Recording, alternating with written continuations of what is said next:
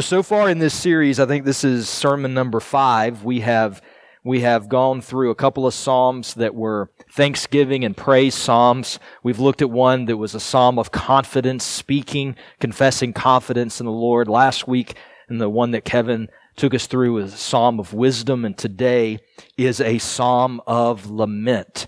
And if you find it odd that we're beginning the Advent season with a psalm of lament, let me say, so did I. I prayed over this series. I prayed over which psalms we were going to do and what order they should be in, and I didn't really pay any attention to the calendar. And then when I got to this week and I started reading of how we were opening Advent, I thought maybe I should change these up. But as I began to study and read Psalm 43, the Lord just revealed to me, no, this is the perfect place to begin Advent. And I hope that the Lord will allow me today to teach this and preach this in such a way that you would see that same connection in Psalm 43. So if you are a note taker, let's go to the preaching guide and we'll dive right into these notes in this Psalm 43 that Kellen just read for us. And Father, I do ask for the utterance of wisdom. I pray for the anointing to preach your word.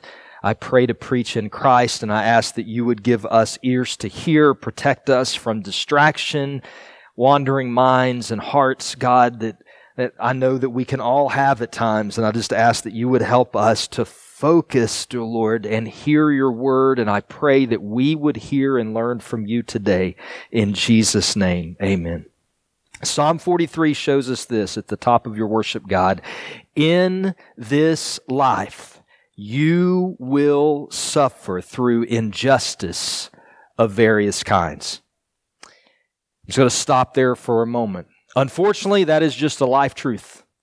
I don't think anyone gets through this life without that being a reality. You are going to suffer through injustice. Being able to say at times, this is not fair. That will be true. It's not always true when we say that. But there are times where you will be able to say that with integrity. This is not fair. This is not just. And there are times where you will face such injustice that it will bring a very particular and unique suffering into your life. And I put there various kinds, because I think some of this injustice that you may face in your life may be, as the psalmist was facing, oppression, persecution, where someone is intentionally oppressing you in an unjust way. But there are other types of injustice. There are offenses, personal offenses that people bring into our lives, that they do to us. Some of them are intentional, some of them are unintentional. Sometimes you will face injustice from ungodly people. Sometimes you will face injustice from godly people in the church. It is going to happen. And what this psalm is helping us to do, what this psalm is helping us to see, is what we must do when that injustice comes. So continuing on in your notes, you must see and cling to God as your defender. You must see God as your defender, and you must cling to Him as your defender. And church, this is the pathway to walk when you suffer injustice. And it is a narrow path that you will not want to walk down. Nothing in you is going to want to walk the way of Jesus when you are suffering injustice. Let me say it again. Nothing in you will want to walk the way of Jesus when you are suffering injustice. But it is the path that He has walked before us, and it is the path that He calls us on. You must see God as your defender, not yourself. You must look up and see that He is your refuge. Look at Psalm 43, the first 2 verses. That is how the psalmist opens this prayer, this song. Vindicate me, O God. Defend my cause against an ungodly people, from the deceitful and unjust man. Deliver me. Now, we don't even know what's happening in this psalm, but there is some type of oppression that is happening to the psalmist from deceitful and unjust people, and he is crying out to the Lord, deliver me from this. And he goes on to declare in verse 2, you are the God in whom I take refuge. I am coming to you. I'm not trying to defend myself. I'm not trying to take up my own cause. I'm not fighting for my own vindication here. I am looking to you. You are my refuge. Now, I don't have time to go into today all of the ins and outs of what it means to look to God as your defender. It certainly doesn't mean that you never speak up for yourself, or that you don't speak truth in a situation, or you don't call someone who has harmed you, that you don't bring them to justice or seek those who can bring them to justice if there are legal ramifications and crimes and things like that have happened. This call doesn't mean that we do away with those things. But what I'm trying to point us to is, first and foremost, above everything, you look to God as your defender. Before you take any other step to try to defend yourself, to try to figure out how you're going to prove your innocence, before you do anything in that vein, you are looking to God as your defender, and you are clinging to Him. You are looking to Him as your defender, and you are moving toward Him as your defender. Now, what does that look like? So if you have a Bible, go over to Romans 12 for just a moment. Because I do think it's one thing for us to say, yes, I'm looking to God to defend me. And maybe even I'm going to pray and ask God to defend me. But what does it look like to move in the direction of God being your defender when you are facing injustice? Look at Romans 12. Look at these instructions. In your notes, I have verse 17. I'm actually going to back up to verse 14. Instructions to the church. Bless those who persecute you. Bless and do not curse them. That's an entire sermon, and all of it would be based on our need for the Holy Spirit, because the Bible is calling us that when someone is intentionally persecuting us and cursing us, what we return to them is a blessing. We seek to bless them as they persecute us. That's the way of Jesus. Rejoice with those who rejoice. Weep with those who weep. Live in harmony with one another. Do not be haughty or prideful, but associate with the lowly. Never be wise in your own sight. That is an important part of this. If you're going to cling to God as your defender, it means you're going to look to Him for wisdom when you are suffering injustice. You're not going to try to do it in your own wisdom. And then look at verse 17. Repay no one evil for evil. That's exactly what we want to do when we're suffering injustice. We want to pay them back.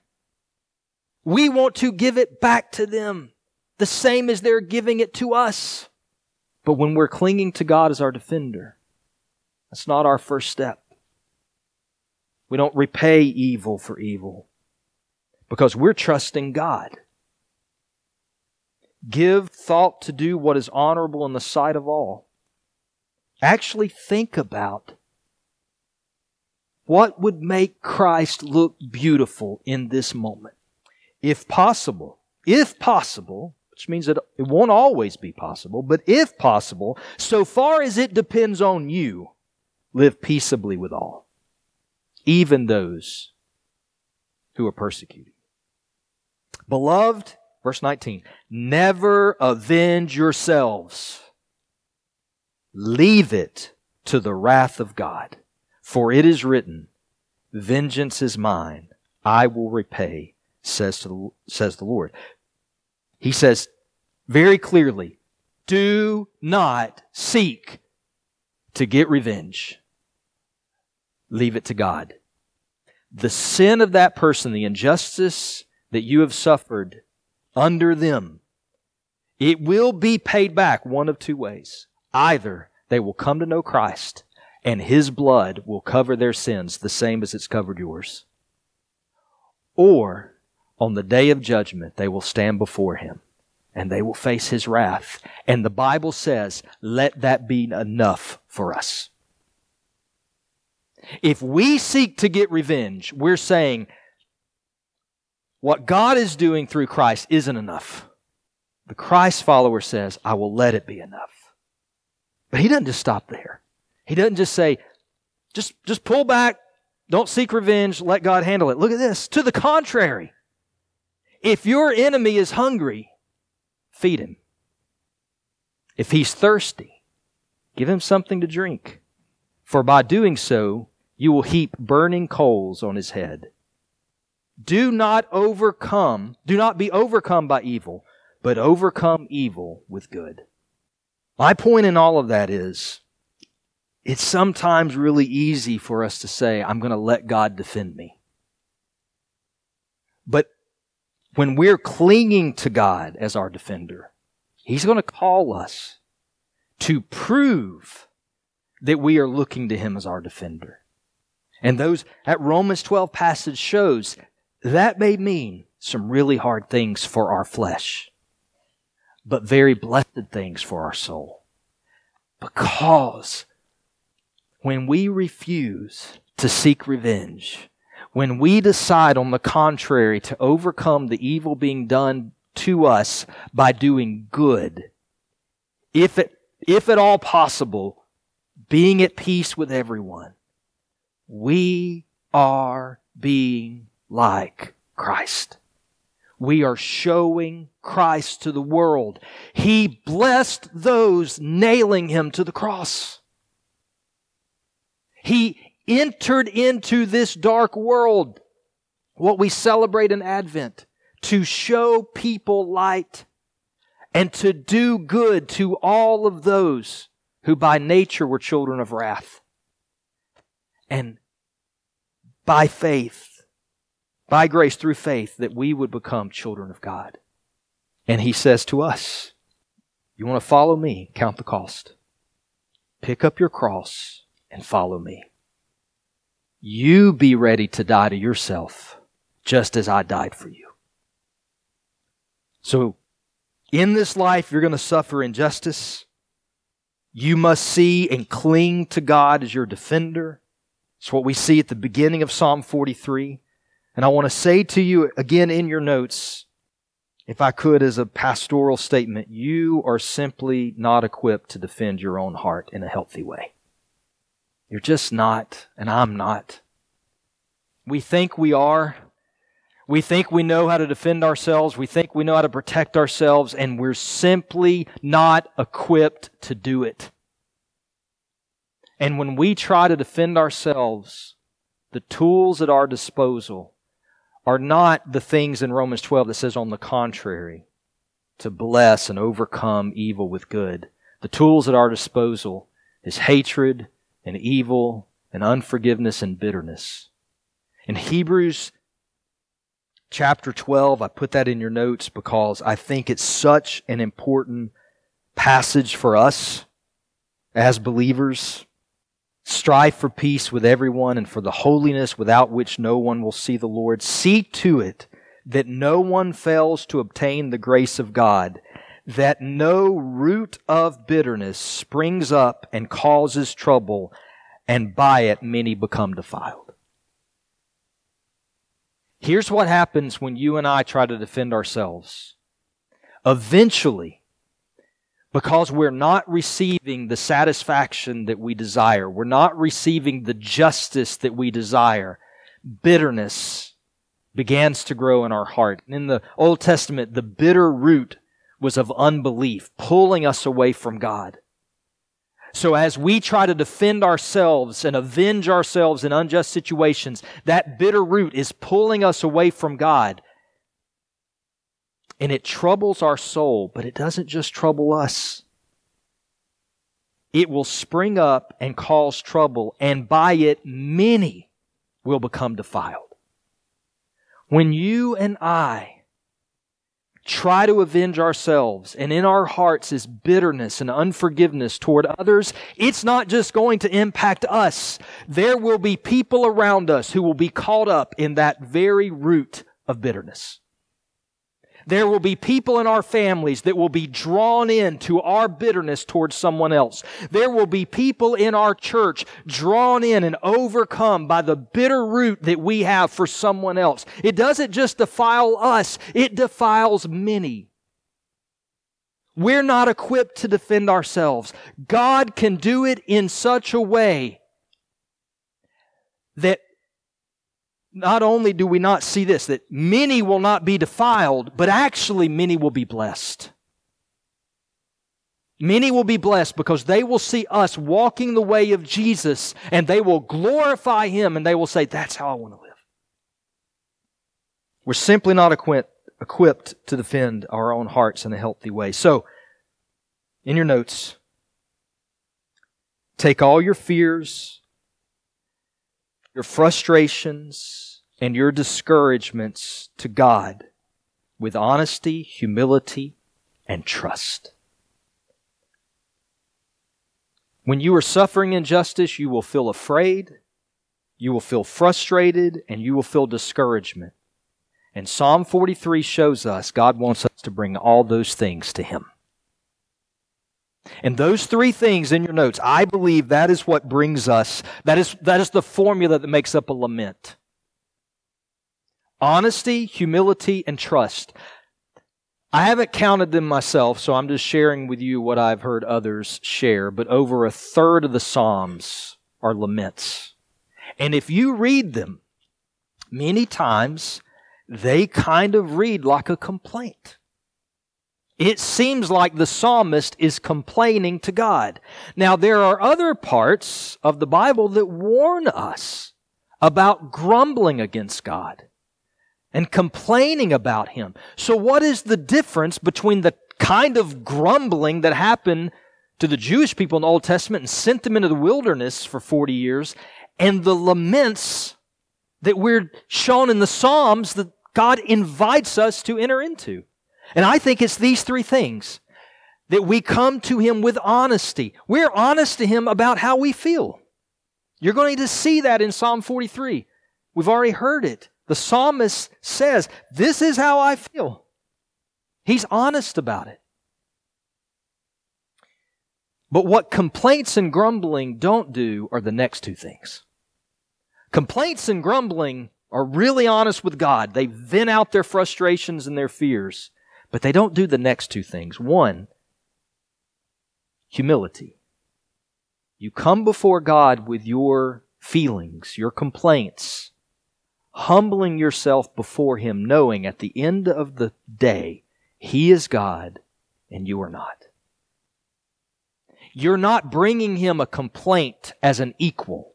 You're not bringing Him a complaint as someone who needs to answer to you. You're bringing Him your honest feelings. God, this is how I feel right now. But you're doing so with humility. You're God. And I'm not here to just talk. I'm here to listen as well. Because you are God. You don't owe me an answer. But I'm coming to you with how I feel because I believe you will help me. And there's where the trust comes. Every one of those lament psalms you will see. You will see the psalmist ending his lament with declarations of praise to God because he trusts Him. A lament is you coming before God, being honest, being humble, and trusting Him. I don't know where you fall on this line. I imagine some of us are probably a little bit geared toward complaining without the humility and trust. We're just gonna complain to God and we forget the other two things. But I will say some of us, we might be in the place to where our thought process is, I should never go to God with how I feel. Because I've got to clean myself up first. I've got to get all my language just right. And you know what? Sometimes a lament is what we need. Sometimes we need to go before Him and lay our soul bare. This is how I feel, God. This is how I feel. I think the fact that a third of the Psalms are laments show us the value that God puts on His people being able to come before Him with honesty, humility, and trust and pour their souls out to Him. So take that and let's ease into the rest of the psalm. In your notes, knowing that in this life you will suffer injustice of various kinds, we got to go a little further down this road to say there may be times where your mourning or your sadness becomes paralyzing. And if allowed, unchecked, all the meditations of your heart and mind will become fixated on the injustice you're facing. The psalmist says in verse 5, he describes his soul this way: it is in turmoil and it is cast down. That cast down, that word literally means it's crouching. The picture is he is filled with so much sorrow. He says it in verse 2. Why do I go about mourning because of the oppression of my enemy? That sadness that he is feeling as he faces this injustice. And what is that sadness doing to him? His very soul is cast down. His very soul is in turmoil. It's crouching. There may be times in your life, there may be seasons in your life where the injustice that you are suffering under is so great or feels so great that it almost becomes paralyzing to you, suffocating to you. It is hard for you to even get out of that spot. It is hard for you to enjoy the day. It is hard for you to get past that moment. And what begins to happen is the thoughts that you are meditating on throughout your day, when you have time to just sit and think, your thoughts go to the injustice. Your thoughts go to the fear. Your thoughts go to the discouragement. And your heart does as well. And whether the meditation in your heart is, I want revenge, or whether it is just great sadness because you feel trapped and no way out, it is possible for the Christian to be in this place. So what do we do? What do we do when we find ourselves in that spot where we can tell the bitterness is taking over, where we can tell the injustice is getting to us, and it is occupying more and more of our thoughts, and it's occupying more and more of our hearts? And maybe we recognize this is not who I want to be. Or even worse, we're not recognizing it. The Bible gives us in Psalm 43 a remedy to all of that. And it's in the second half of verse 5 in your notes. The remedy is hope in God. I want you to look at verse 5. Why are you cast down, O my soul? Why are you in turmoil within me? Hope in God. That's the remedy. Hope in God. Hope in God is the remedy for the fear, the frustration, the discouragement you feel when you are suffering injustice in this world. Most of the world will agree you need hope. And the world will offer you many places to find hope. And I could sit here and give all types of examples. But I will trust the Holy Spirit to press that upon your heart of where maybe you typically seek to feel better and find your hope in the midst of the oppression you feel in this unjust world or unjust world. And I think there are created things that God gives us to help us when we're suffering and when we're going through dark times. You may find that just getting out of your house for a few moments and taking a walk in the sun stirs your soul. Do it. Do it. But what you must remind yourself, what you must see, is not the created thing as what's bringing you hope, but the Creator God that gave you that and is using that to stir your heart. Hope in God. Or you may find yourself in places at times where nothing helps. You've tried everything that you've done in the past to stir up hope in you, and it's not working. And that bitterness, that frustration, that sadness is turning into deep sorrow, even depression. And the psalmist says, don't look past this remedy. Hope in God. Hope in Him. Your Father, your Creator, your Savior, the person of God. Hope in Him. That's the remedy. And yes, I know the world would ridicule that. And there may be even part of us where we've been raised to think along those lines of, well, there are certain things I need to do to help myself first, and then I can go to God. Get that out of your thinking. Push that aside. It is hope in Him always. He is your defender. And here's a problem that we may face. The remedy is hope in God. But there may be times where this place you're in is so dark, this sorrow that you're in is so deep, that you don't even think God cares anymore. You think God has turned from you.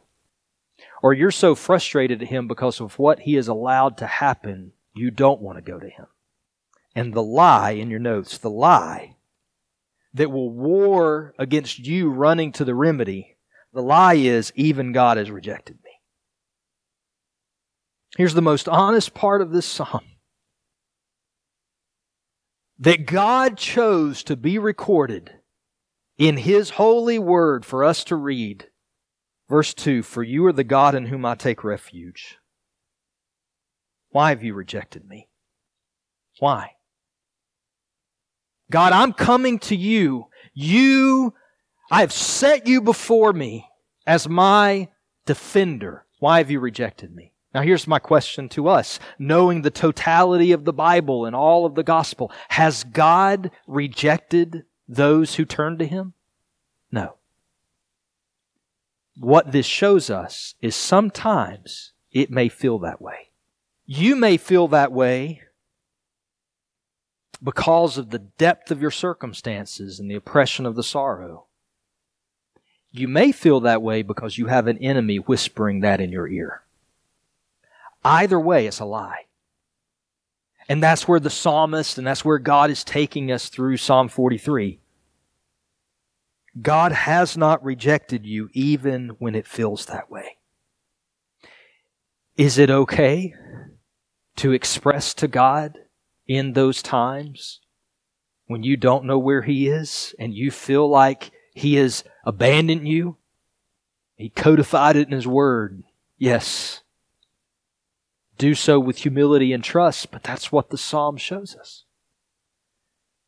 But the psalm is not going to stop there.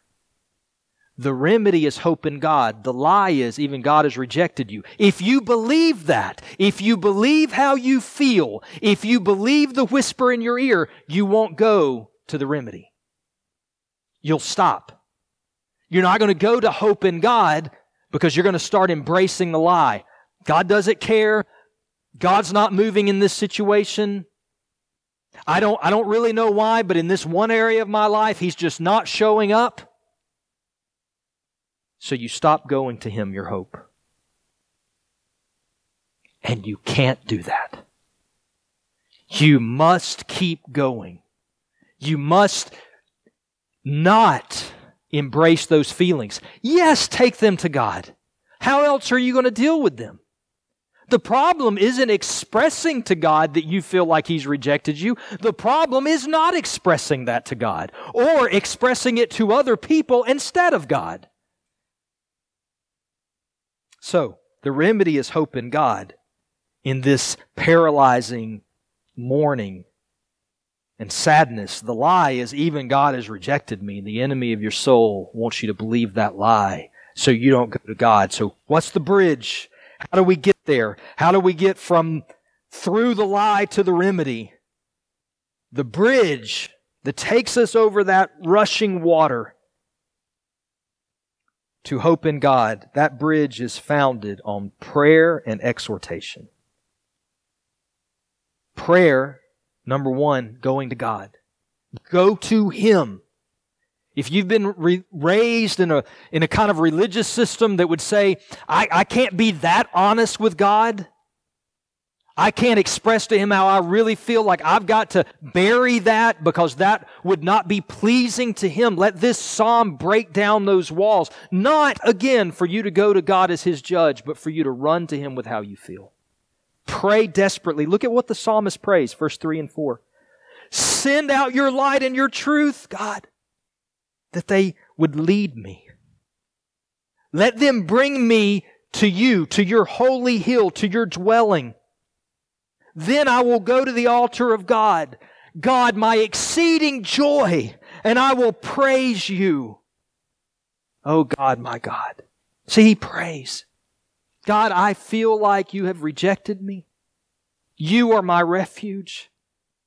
God, send me light and send me truth. I am in the darkness. I am believing lies. Send me your light and send me truth and bring me to your presence, because there I will have joy.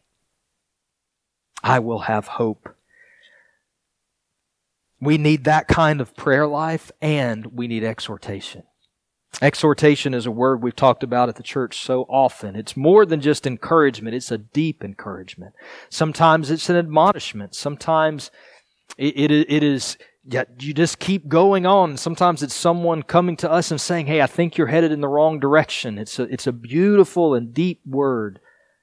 But what I mean by it here is sometimes when you're in that place where the lie of the enemy and your feelings are God doesn't care, and you're not moving on to hope in God, you're not running to Him, you need someone to come alongside of you and exhort you and encourage you. Keep going and don't give up. And that's why the community of the saints is so important, and that's why it's so important for us to be transparent among one another. I've shared this with you before, just came to my mind just now. I will never forget the very first small group meeting Josh ever led. He stood up in the room and he said, here's the one thing that I want always to be true about a group that meets in my home. I don't want any pretense. Let's be real with one another. Let's be transparent with one another. And over the years that he's led that small group, that's how he's always led. Because that's what we need in community. Put all that junk aside about going to church and dressing up really nice and, putting on your nice face. No, the community of God is real with one another. But that's not what Psalm 43 shows us. In Psalm 43, who is exhorting the psalmist? Himself. In your notes, there are going to be times, I'm going to scratch that. Every day of your life, you must preach the gospel to yourself. Every day of your life, you must preach the gospel to yourself. Look at verse 5. He's talking to himself. Those of you who like to talk to yourself, here is your biblical permission to do that. Why are you like this? David, your soul right now. Why? Why, soul, are you being this way? Why are you cast down? Why are you in turmoil? He's talking to himself. And then he tells himself, hope in God. God is your salvation. He is your God, my God. He's not some faraway God. He is a personal God. He is speaking to himself. He is preaching to himself. I've shared the quote with you before. It's not an exact quote, but I love it. Paul David Tripp says, no one in your life is more influential on you than you are, because no one talks to you more than yourself. So what are you saying to yourself? What are you preaching to yourself? When those moments come and the fear comes, the discouragement comes, the frustrations come, when you are suffering under injustice, when you are so angry at the person who's hurt you, when you want revenge so bad, when the bitterness is creeping up in your soul, when it has gotten to the point that it is paralyzing, and the mourning and the sadness you feel over what is happening to you is suffocating, and you don't know what to do. When you even feel like God has rejected you and nothing in you wants to go on to hope in God, what do you do? What do you say to yourself? Preach the truths of God to your soul. This isn't just, church, this isn't just systematic memorization. Well, I know there's a verse that says this. No. Preach to yourself.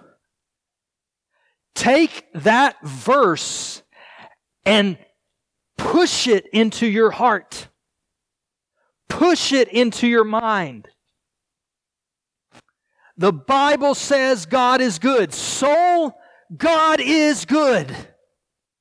The Bible says, there's a verse that says, He will never leave me or forsake me. Soul, He has not left you. He has not forsaken you. Push that into your mind. I don't know what that looks like for you. If you're a closet person, like, just go to the prayer closet.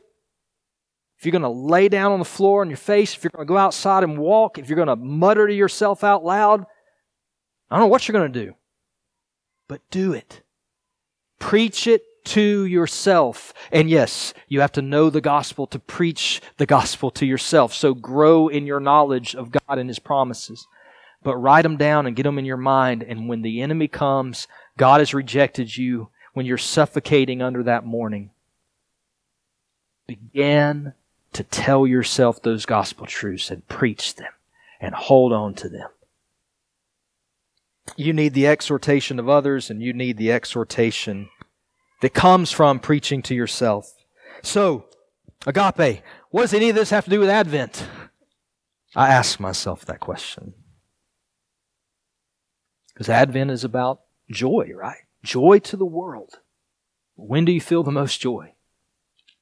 When you come through your mourning. When you come through your sadness. Why do we even need joy and light? Because there is pain and darkness.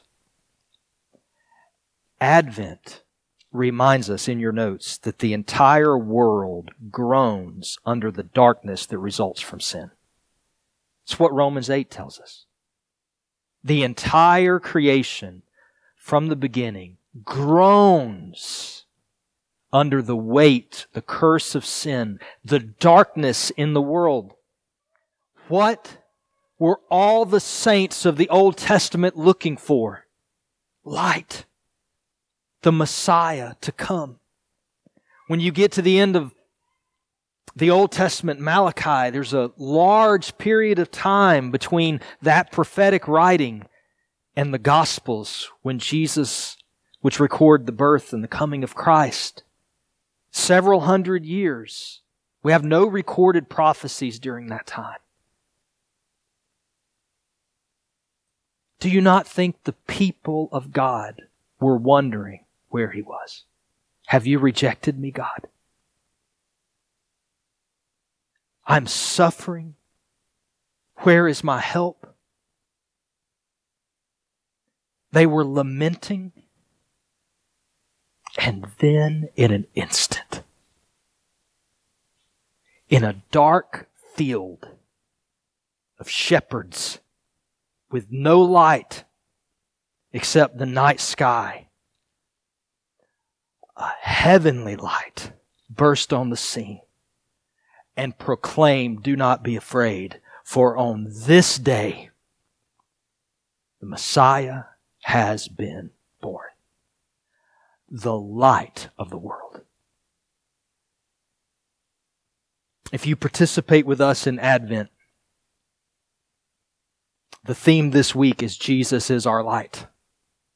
If you go to the church app, if you go to the reading guide every day this week, every daily reading, you will see somehow reflects on Jesus as the light of the world. Go to the homepage on our app and go to the link. It'll take you to the worship guide. Read all this week about how Jesus is the light, and remember the darkness of the world, and remember your own darkness. And remember, that's what Advent is. It's the coming of light into the dark world. And the light is Christ. In your notes, finishing up, Jesus is the light from heaven that leads us to joy in God.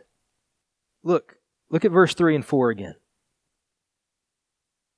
And I want you to ask yourself, is Jesus not the answer to this prayer? Send out your light. Who's the light of the world? Jesus. Send out your light and your truth. Jesus said He was what? The way, the truth, and the life. Let them lead me. This prayer became a person. Jesus, the light and the truth. He is the fulfillment of this prayer. Yes, we can believe that the psalmist, God, in that day answered him and encouraged his soul. But the ultimate answer to this is Christ. Let them, the light and truth. So we replace that with Jesus. Let Jesus bring me to your holy hill, to your dwelling. That's what Jesus does. He forgives us of our sins, and He takes us into the presence of God. And then, when Christ leads me, I will go to the altar of God. Yes, because He's the only way to God, my exceeding joy. And I will praise You. Jesus, the light of the world, brings us into the presence of God in the midst of our darkness. The psalmist started Psalm 43 saying, "Vindicate me, O God." Literally it means, argue me as innocent. Argue me as innocent. How are you and I vindicated? How are we argued? Do you see what God did? Do you see what God did? The prayer is, vindicate me, O God. Vindicate me ultimately to who? To You. How did God answer that prayer? He vindicated us in Christ. God's argument before God for our innocence is our faith in Jesus, which is why when the deans read the opening passage of Matthew 4, he brings in the prophecy of Isaiah. Those walking in darkness have seen a great light. And it says from that day forward, Jesus began to do what? To preach. The kingdom of God is near. Repent. What does it mean? That's how you are led by the light and the truth. That's how you go to the holy hill of God. Believe on Jesus. He has brought the kingdom near to you. Believe. Repent of your sins. Trust in Him, and you are vindicated before God. And in those moments where your sorrow and the injustice and the suffering of the world weighs on you so heavily that you say, "God, have You rejected me?" the cross says no. No. You have been vindicated. He is the light. He is the truth. Hope in Him. Keep going. Preach those things to yourself in your sorrow. Repent and believe. Repent of those times where you want to defend yourself. Repent of those times where you want revenge. Repent of those times where, God, I don't want to do it Your way. I don't want to bless this person. I want revenge. I want evil for evil. I don't want to feed my enemy. Confess that. Repent and believe. Believe the Jesus way is the best way. That's Advent. We are now the light of the world. Christ in us, the hope of glory. We look to His coming. We know He's coming again. And we show as many people this light by not avenging ourselves in injustice, but hoping in God.